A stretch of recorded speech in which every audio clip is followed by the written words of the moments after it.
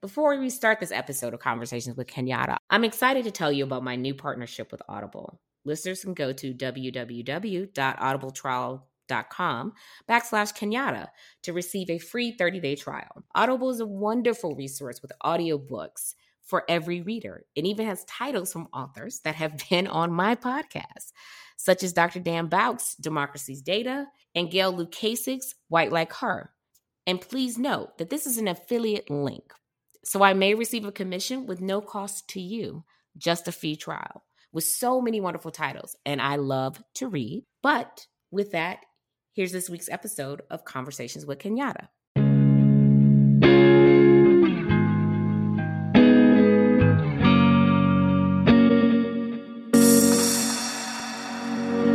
Welcome to episode 12 of Conversations with Kenyatta.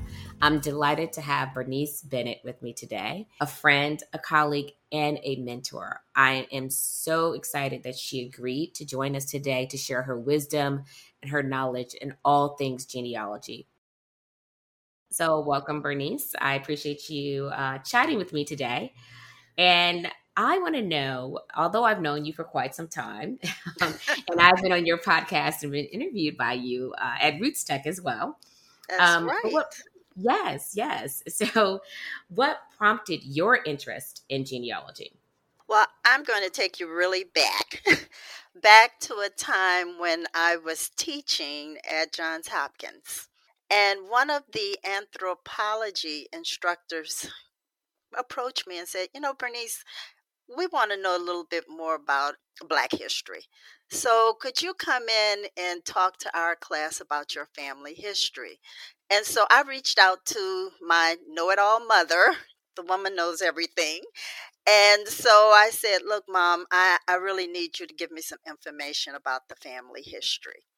And so she did. She wrote things for me and she sent pictures, which gave me an opportunity to put together a poster display of the family. And I had pictures on my paternal side and my maternal side. But that was one piece of what kind of triggered me into genealogy. The other is that I grew up in New Orleans around a very large, extended family. And when you grow up around an extended family, you're going to know granddaddy. You're going to know grandpa, which is different. You're going to know grandmother and great-grandmother and the grandmother's siblings and all of the cousins. And so for that, I said, well, I really have a lot of information on my mother's family. At least I thought I did. Mm-hmm. But not as much as I wanted on my father's side, which he is from South Carolina, from a place called 96, of which I never visited. And so having the Louisiana side and not the South Carolina side was the trigger that got me really into genealogy. You have to know both sides. You can't just go around life only knowing one side of your family history. Yeah, that's very, very true. It's interesting that you mentioned, would you say 96? Because I was like, I've never heard of it either. Well, I never heard of it either. So I'm sure it's pretty small. So you've done your genealogy for a number of years. And at what point did you decide you wanted to do this professionally? Well, I retired in 2009 after working in the field of public health for over 35 years.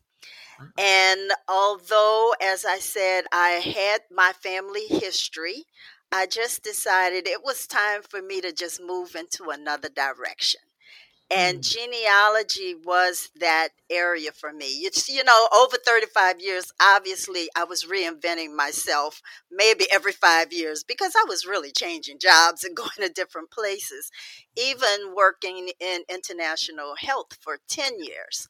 But leaving the field the public health field in 2009 really opened the door for me to do what I love doing. And I want to say love it. And so that told me, okay, I could get into an area where I enjoyed coaching, where I enjoyed retrieving records, where I enjoyed speaking. and genealogy gave me that opportunity. So that's when I decided to become a professional genealogist. Yeah, I agree with you. Genealogy does give you opportunity to explore a lot of things, especially if you love it, right? It's not really like it's work for you. It's like every day is a new adventure of discovery. Absolutely. And that's one of the things I love about it. But I mentioned at the top of our conversation that you've interviewed me. And so you host a show called Research at the National Archives and Beyond on Blog Talk Radio. So, in all the things that you do, what made you decide once you retired or pursued genealogy full time that you wanted to host a show? Well, Kenyatta, there's always a beginning, right? I was invited to be on a show called Nurturing Our Roots. And Antoinette Harrell hosted that show. She's from Louisiana. She's done a great deal of research and peonage research. But she invited me, and I went on her show and I talked about researching and finding documents at the National Archives, something that a lot of the folks in Louisiana really hadn't done. But the National Archives was right down the street from my old job. So I spent a lot of time there. Anyway, to make a long story short, Antoinette was at the point where she was thinking of retiring her blog talk radio show. And Mm. she suggested that maybe I might want to host my own show. And so she opened the door for me to talk on her show, to try it out, to see if I liked it. Well, it's 10 years later now, and I'm still doing it. And so that was kind of the impetus for me. And I have to tell you, I have enjoyed hosting the show. I called Mm. myself retiring the show last year. But then when the pandemic hit, I said, oh no, I have to go back on and bring more people on. We need to talk. We have to stay connected in some kind of way. So I brought the show back on. But this is it. I am really retiring the show now, but I've enjoyed it. Yeah, I've enjoyed it too. Listening to a lot of the episodes and the guests that you had on when I was on Genealogy Roadshow as well. But what are some of your most memorable moments from the show? Since you're retiring the show, this year, are there two or three things or episodes that kind of stand out? Well, I have to say, my very first episode was with Melvin Collier. Oh yes. And I enjoyed having Melvin because Melvin came on talking about his from 150 years, the book that he wrote, from Mhm. Mississippi to Africa. And it was just so engaging and so wonderful to hear him go through his journey. And so some of those shows that really stood out for me, one of them was called Fathers of Conscience. And Mm. I don't know if you even had an opportunity to listen to this show, but I had this guest on my show, and she did research to find out, well, what would happen if a white person fathered a black child? And this Mm. person wanted to leave something for that child. Oh, okay. What would happen? And so she did the research on this, and that was the most fascinating show that I have had, not to mention a show called Freedom Papers. And Mm. so, what I brought in lots of authors. One, oh my goodness, my sister even told me she had nightmares after listening to the show, but the research was just amazing. And it was called The Price for Their Pound of Flesh. Mm-hmm. Yep. When she finished talking about that show, we all had to take a fan and say, what? When you think of an enslaved person, that they are priced before birth to death. And Mm-hmm. it's called The Price of Their Pound of Flesh. And my guest was Dana Ramey Berry. If Yep. you've had a chance to talk to her. I also had a show called The Black Russian. Do you recall that show? Oh my God. No, I do. Vladimir Alexandrov talked about this man who was born in Mississippi and who ended up in Russia. And we went through this whole story. So I have had just so many memorable shows. I'm talking 10 years. Yeah, yeah. 10 years is a lot of people. And It it's is a lot of people. history, it's genealogy, it's everyday people talking about connecting with ancestral roots. And so, I mean, I'm not going to say any show didn't stand out. They all stood out as far as I'm concerned. Well, I mean, now, of course, I'm going to have to go back and look for those. And for the listeners, even though you're retiring the show, can we still go back and listen to those episodes today? Every single show is now a podcast and syndicated everywhere. So, yes, they can find the show. Awesome. Okay, yes, I will definitely be doing that because you piqued my interest. And Dr. Berry was actually she was one of our on screen or on camera, I should say, historians for episode 1 of Genealogy Roadshow in Austin. However, Yes. it didn't make the cut, but she was there and I met her there. And also she did a I think it was a couple of years ago when her book first came out. She Hmm. did an event in LA. And so I went to see her. So I have the book and it is definitely kind of mind boggling. Yet you just don't, I don't know, you just walk away. I didn't know how to feel. There were so many different emotions Yes, attached to that. yes. It's one of those shake your head, oh my Yes. God. Yes. One of your shake your head moments. I call them Hmm. sort of the ones where I slam down the laptop and walk away because Yes, yes, that's the yes. best way to do it. I need a moment. But let's switch gears because I want to talk about your books. Okay, You've won numerous awards for both of your books, but for your first book, Our Ancestors Are Stories. And that was co authored by Harris M. Bailey Jr., Ethel Daly, Ellen Levon Butler, and Vincent Shepard. And this book won the 2018 International Afro American Historical and Genealogical Society, or OGS as we know it, Book Award for Nonfiction Short Stories. So tell a little bit about the book, how you guys started that, the collaboration, and also you call yourselves memory keepers. So I want to know, what is a memory keeper? okay. So let me start off with the book and how we started. All of us discovered that we had ancestral roots in Edgeville, South Carolina. As I mentioned earlier, I wanted to know more about my father's side of the family and discovered the connection to Edgeville. Not only for me, but for the others, we all connected at the Southern Studies Showcase, which was held in Edgeville. And as you could imagine, walking into the door, you're seeing African Americans. Well, what are you doing? What is your research? We started sharing our stories with each other. And it got to a point in time, and it was many others that we were sharing with. We decided maybe we should stop just talking about our stories and start writing our stories. And so that's where the collaboration took place. Of course, we had someone to provide us with a great deal of support, and that was Anita Henderson of the Mm-hmm. Right Image.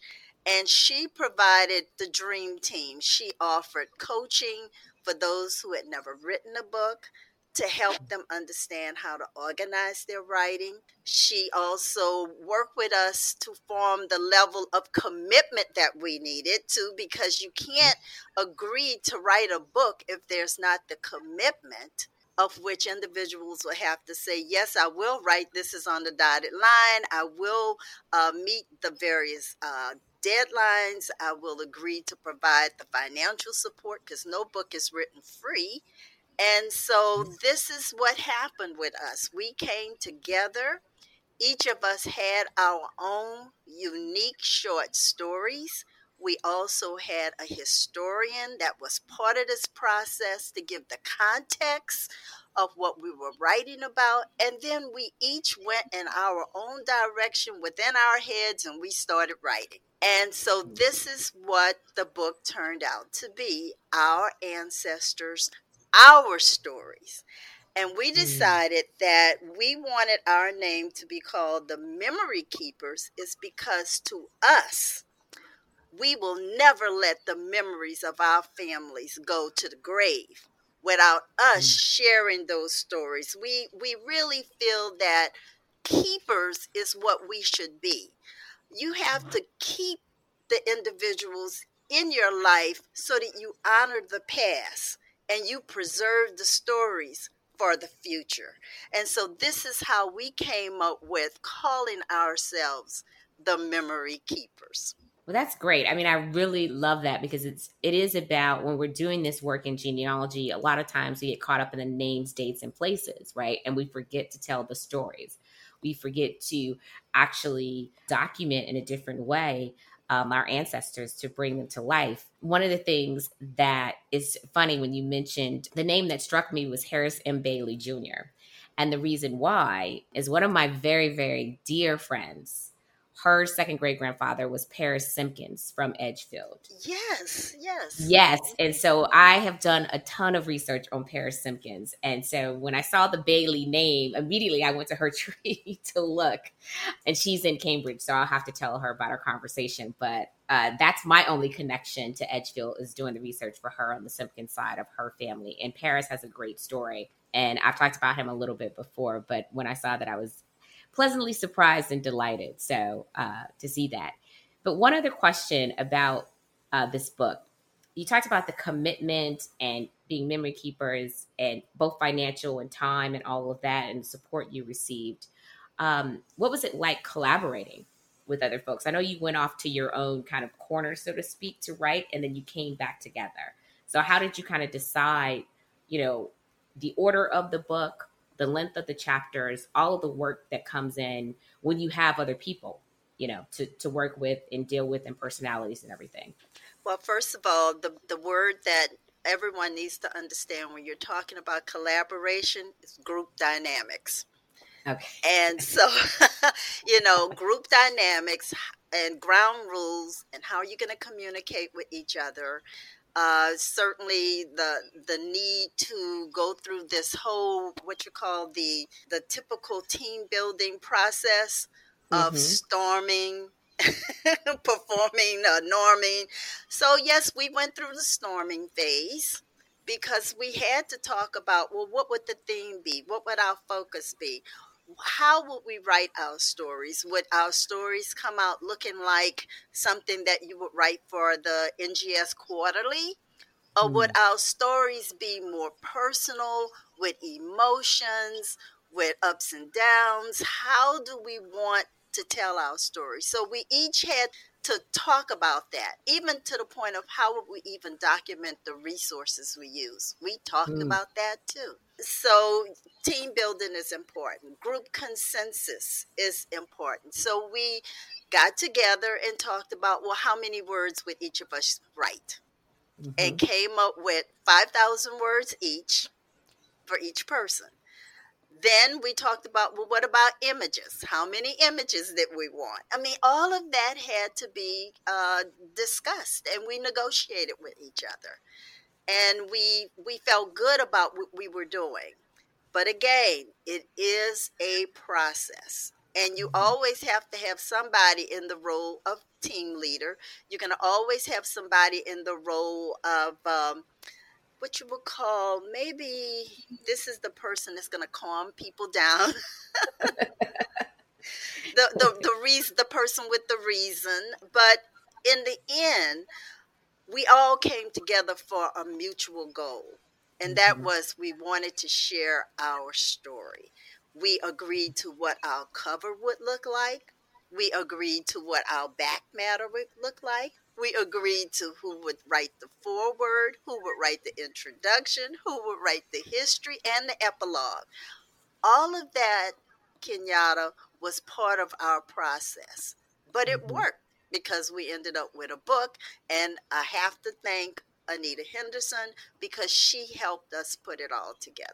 That's great. You had a guide that was sort of outside of the part of the process, but not necessarily one of the co-authors, right? So able to kind of, Correct. I would say, be the diplomat, maybe the peacekeeper, however the words you want to use to describe folks that are in a group. So after that, you decided, or you've written your second book, which is Tracing Their Steps, a memoir.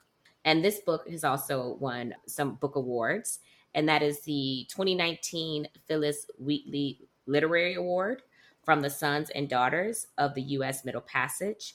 And then you also recently won an Indie Book Award. So tell us more about your second book, or tell us about your second book, and who is Peter Clark? Okay, so my second book is a memoir, and it's a memoir based upon oral history shared by my grandmother. And my grandmother told me that her grandfather, Peter Clark, owned a lot of land.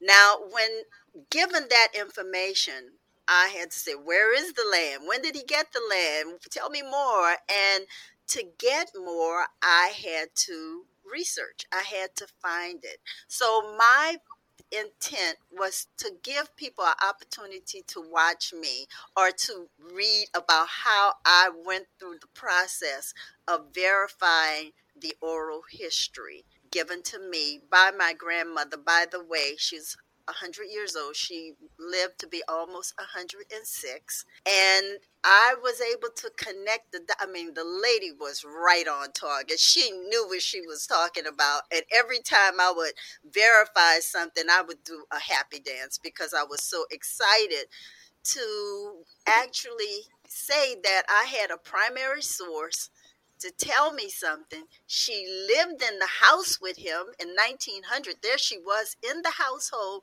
with her grandfather. I mean, what else can you ask for? Here's this lady telling me this. And I remember going to my grandmother and say, because one of my friends said to me, did your grandmother know any slaves? And so I went to my grandmother and I said, did you know any people who were enslaved? And she looked at me and she said, no. It wasn't just no, no, no way. She wasn't hearing it. She wanted to talk about her granddaddy in this land. And Mm-hmm. what I discovered with this land was that my great grandfather acquired this land under the Homestead Act of 1862. The man obtained 159.33 acres of land in 1896. Now, Wow. exciting. It was just one of those stories. And of course, as I went through tracing their steps, I had my mother. She lived to be 95, helping me along the way because she understood. She listened to me talk enough about genealogy that I needed evidence, and she was there to give me what I needed, to call people up, to search for stuff, to tell me, oh no, you have to go to the place. You have to take this trip. You have to see where it is located. You're not going to spend all of that time looking in documents without going to the place. And so I shared with everyone what it was like in tracing their steps. And in tracing your steps in the memoir, sort of what are some of the most, I guess, kind of shocking things, or one of the shocking things you might have learned, not giving it away so that folks will buy the book if they haven't already, but one of the most shocking things you learned on this journey. And also, I wanted you to talk a little bit about Peter Clark's journey in the Florida parishes of Louisiana, because I don't think people, including myself, kind of, I just recently learned about this, understand what the Florida parishes of Louisiana are, like where they're located. But I would love to hear more about that, and Right, sort of your journey. right. For those of you who don't know, I mean, if you think of New Orleans, Louisiana as the boot, and you Mm-hmm. look at New Orleans as being like in the toe, somewhere down there, where the Florida parishes, it used to be a part of Florida, Spanish Florida. Mm-hmm. And when you think about the Louisiana Purchase and all of the different things that happened with Louisiana, though there are certain places that are called the Florida parishes, which includes Livingston Parish, St. Helena Parish, places like Hammond, East Baton Rouge. Those are part of the Florida parishes. And so Peter Clark was born in 1855 in St. Helena Parish. And when you talk about, well, what did I discover? Well, I never expected to, but found Peter Clark, his mother, and his siblings on a Freedmen Bureau's record in 1868. I was looking for him. I could not find him in 1870, but going to 1868, there he was, Peter Clark, on this document. listing him and those siblings. And now I have my third great grandmother's name, Katie. The interesting thing, though, Kenyatta, and I know you said I'm not going to give it all away, is that his name was not listed in the 1870 census as Clark. It was Mm, another surname. And so interesting. one of the things we have to do sometimes is think out of the box. Suppose I just look for first names and not last names, but go in the same community. And there he was Mm, with the mm-hmm, brother, the sister, and the exciting thing that I discovered was a marriage license that his sister had when she got married. I found his marriage license. I found, and I'm calling them license, but really they're marriage bonds because I mm-hmm, also spent time in the courthouses. The courthouse in St. Helena Parish and the courthouse in Livingston Parish because there was a boundary change. And when you start doing your research and you start noticing, wait a minute, they're supposed to be in St. Helena, but now they're in Livingston, you have to also go back and study the history to understand that maybe they're still in the same place, maybe they moved, but there are boundary changes. So I went to two courthouses, and with those courthouses, I did find the most exciting information, and that was the marriage bonds. Finding my great great grandfather Peter, marriage bond to Rebecca Youngblood, then finding her parents and their wow. marriage bond. So I now have my third great grandparents' information just because I listened to what my grandmother told me. Mm-hmm, mm-hmm. And I think we bring up a lot of excellent points. I mean, one, in listening to your grandmother, right? And not taking that as, a lot of times I think, or previously, people took oral history as something to be dismissive, right? It's just a story in your family. But you listen to your grandmother, you use that as a foundation in your research. And then as you found the documents to prove that and the evidence, as you said, she was right on point. And along the way in doing this research, you discovered, or you talk about the name change, right? Which is something people don't think about, the surname change, as well as the boundaries within the parishes and or the counties, and how you need to actually know your history and know that information. And those are a lot of good nuggets for anyone who's doing research across the board, but definitely for African American research. And of course, the Freedmen's Bureau records are always a good resource. But I want to ask you kind of, how long did it take? And I know it's kind of a loaded question, but how long did it take? Because as you were talking, I'm thinking, was this 10 years, 20 years to get to this point where you were able to say, okay, now I'm going to put this in the book. Now I'm going to write this memoir. 15 years. Okay. Wow. Yes, yes. I mean, I was at that point where I was just gathering and gathering and gathering, and I had to stop and say, "Wait a minute. I need to write this story. I Mm-hmm. need to tell it." I mean, there may be more that I uncover, but you get to this point where you have to stop researching and you just Mm-hmm. have to take inventory of what do I have and what do I want others to know and understand? And that's when I decided, okay, it's time. And I was part of this writing group, back to Anita with the writing group. And she would give us prompts, and each prompt, you write a little story. And I just started writing and writing and writing until I had what I wanted. And I said it the way I wanted it to be understood. I wanted a story. Mm. And I think that's great.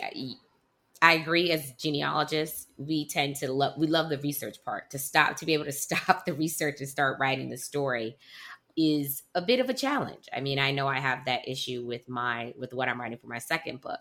But one, I want to get to sort of, what advice would you give genealogists or people who are researching their family history, and they want to write a book, maybe not a memoir, but they want to tell their story, and maybe it's not a book but an essay. Like, what advice would you give them? And they may not be able to have the opportunity to have a mentor or have someone, Anita, help them out. So where should they start? What should be their kind of goals, so that they have something tangible to share with their family or with others? First of all, write what you know. Don't try to be what you're not. If you're not a historian, don't try to write like a historian. Write what you know. The second is put down in an outline form what you want to say. For me, it was helpful to just outline where I wanted to go with my book. Also, provide the documentation to support your story. And also share your emotions. What did it feel like? Make it feel like a story and write the kind of story that you like to read.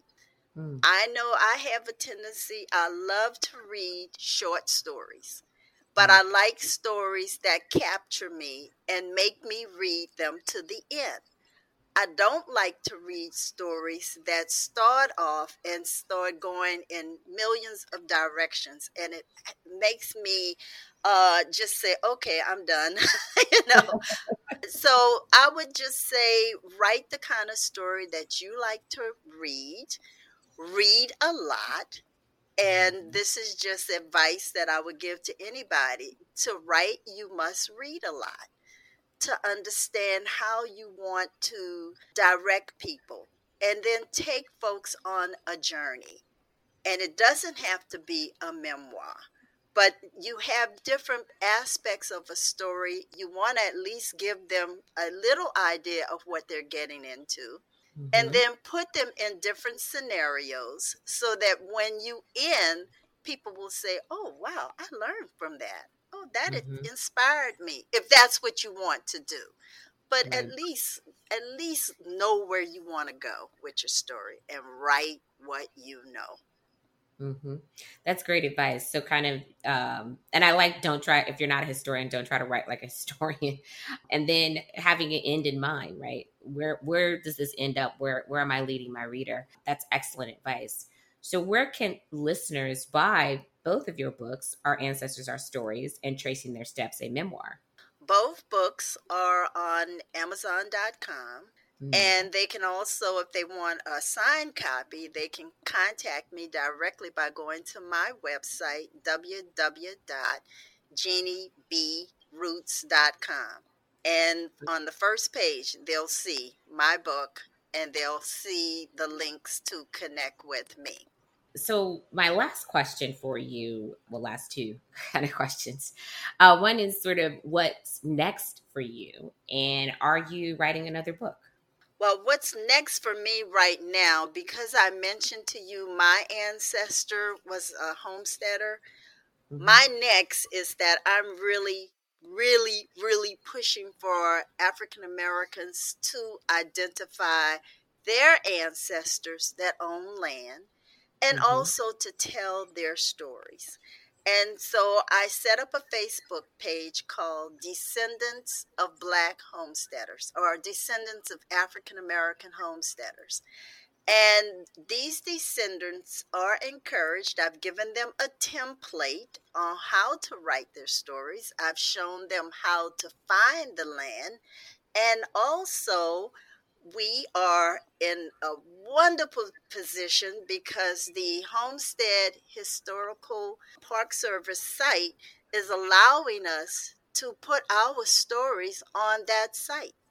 And so I Oh set a wow. goal to have 50 stories by the end of August. And Kenyatta, I am so proud of the descendants that are submitting their stories. And what I have said to them, when you see a land pattern on your ancestor, that's the end of the process. I want Hmm. you to go to the beginning of the process. And the beginning is to get a copy of the land entry papers that are available at the National Archives. And so, for those individuals that identify their land owning ancestors, and I want to make it clear that we're not talking about the 13 original colonies or Texas, but we're talking about all the other states. So we now have stories from Michigan, Louisiana, Mississippi, Arkansas, Florida. Just received one from Kansas. And I am just so excited for those descendants. And so that's kind of my mission right now. I Mm-hmm. am enjoying it. I'm encouraging people to tell their stories. There is a project called the Black Homesteaders of the Great Plains, but we're going beyond the Great Plains. But who knows how many descendants I will encounter. I want to jump in real quick because I actually want to be a part of this group because I have a homesteader out of Arizona, Oh, and all right. yes, and I actually do have the papers from the National Archives, and so so I will be part of that. And I do think I have another, that's on my mom's side of the family, and I have a cousin. It's her direct ancestor. He's kind of adjacent to me, and she's writing a story about him. And then I also have possibly Arkansas as well. So I'm definitely going to be Okay. part Oh, of I that. am Yes. so So, excited. I am so excited. I celebrate. And anybody, those folks who know me, as soon as a story is submitted, I immediately send out a message to congratulate that descendant. mhm, And the stories are posted all over the Facebook pages of Afrogenius, Our Black Ancestry, the Midwest African American Genealogy Institute, mhm. so that others can be inspired by what these individuals are saying about their families. So, Kenyatta, I look forward to seeing Yes. your stories a part of this whole process. Thank you. Yes. Wonderful. Yeah, I'm excited. When you said that, I was like, oh, I'm thinking of his name was I think it was Lewis Walter Bentley or Walter Lewis Bentley. His son had kind of the same name but flipped. But yeah, it's definitely one of those things I will follow up on. So Wonderful. that is your passion, and I will tell my cousin Judy about it as well, to let Okay, her know. great. Wonderful. Yeah, I'm excited. So this and the work you're doing, and you're very passionate about it. As you go through this process, do you think that you'll write another book on the other end of this, or you'll discover something that inspires you to maybe write a book, or you may have something in mind already? You know what? I'm already inspired. I want I want to get a new book out, and it's going to be on the Black homesteaders. Yes. Okay, good. I'm glad. Yeah. Well, that's great. I mean, I really appreciate you, taking the time today. I always enjoy our conversations and just learn a lot every time I chat with you. And I'm inspired to actually, once we get done, to pull up my binder, look through the application and make sure I have all my information correct, but I think I do. I did not expect to even bring him up today or even talk about, even though I knew it was the homesteader thing, I didn't really know that you were doing this project. So that gives me motivation to actually do more research on my own family, which, as we know, sometimes when we're doing work for other people or speaking, we don't have a lot of time to research our own family. So this kind of gives me that motivation to do so and continue with their stories. Yes. Well, thank you so much for having me on your show. I'm just excited for you, and just enjoy it. You know, you have so many wonderful people to talk to, and thank you so much for inviting me. No, thank you. Conversations with Kenyatta is produced by Kenyatta D. Berry and Caitlin Owl and features Kenyatta D. Berry. The music for this episode was Good Vibe by Ketsa. Follow Kenyatta on Instagram under the handle kenyatta.berry, on Facebook at facebook.com/KenyattaDB, and on Twitter at KenyattaDB. You can also find more information on her book and upcoming events on her website at kenyattaberry.com.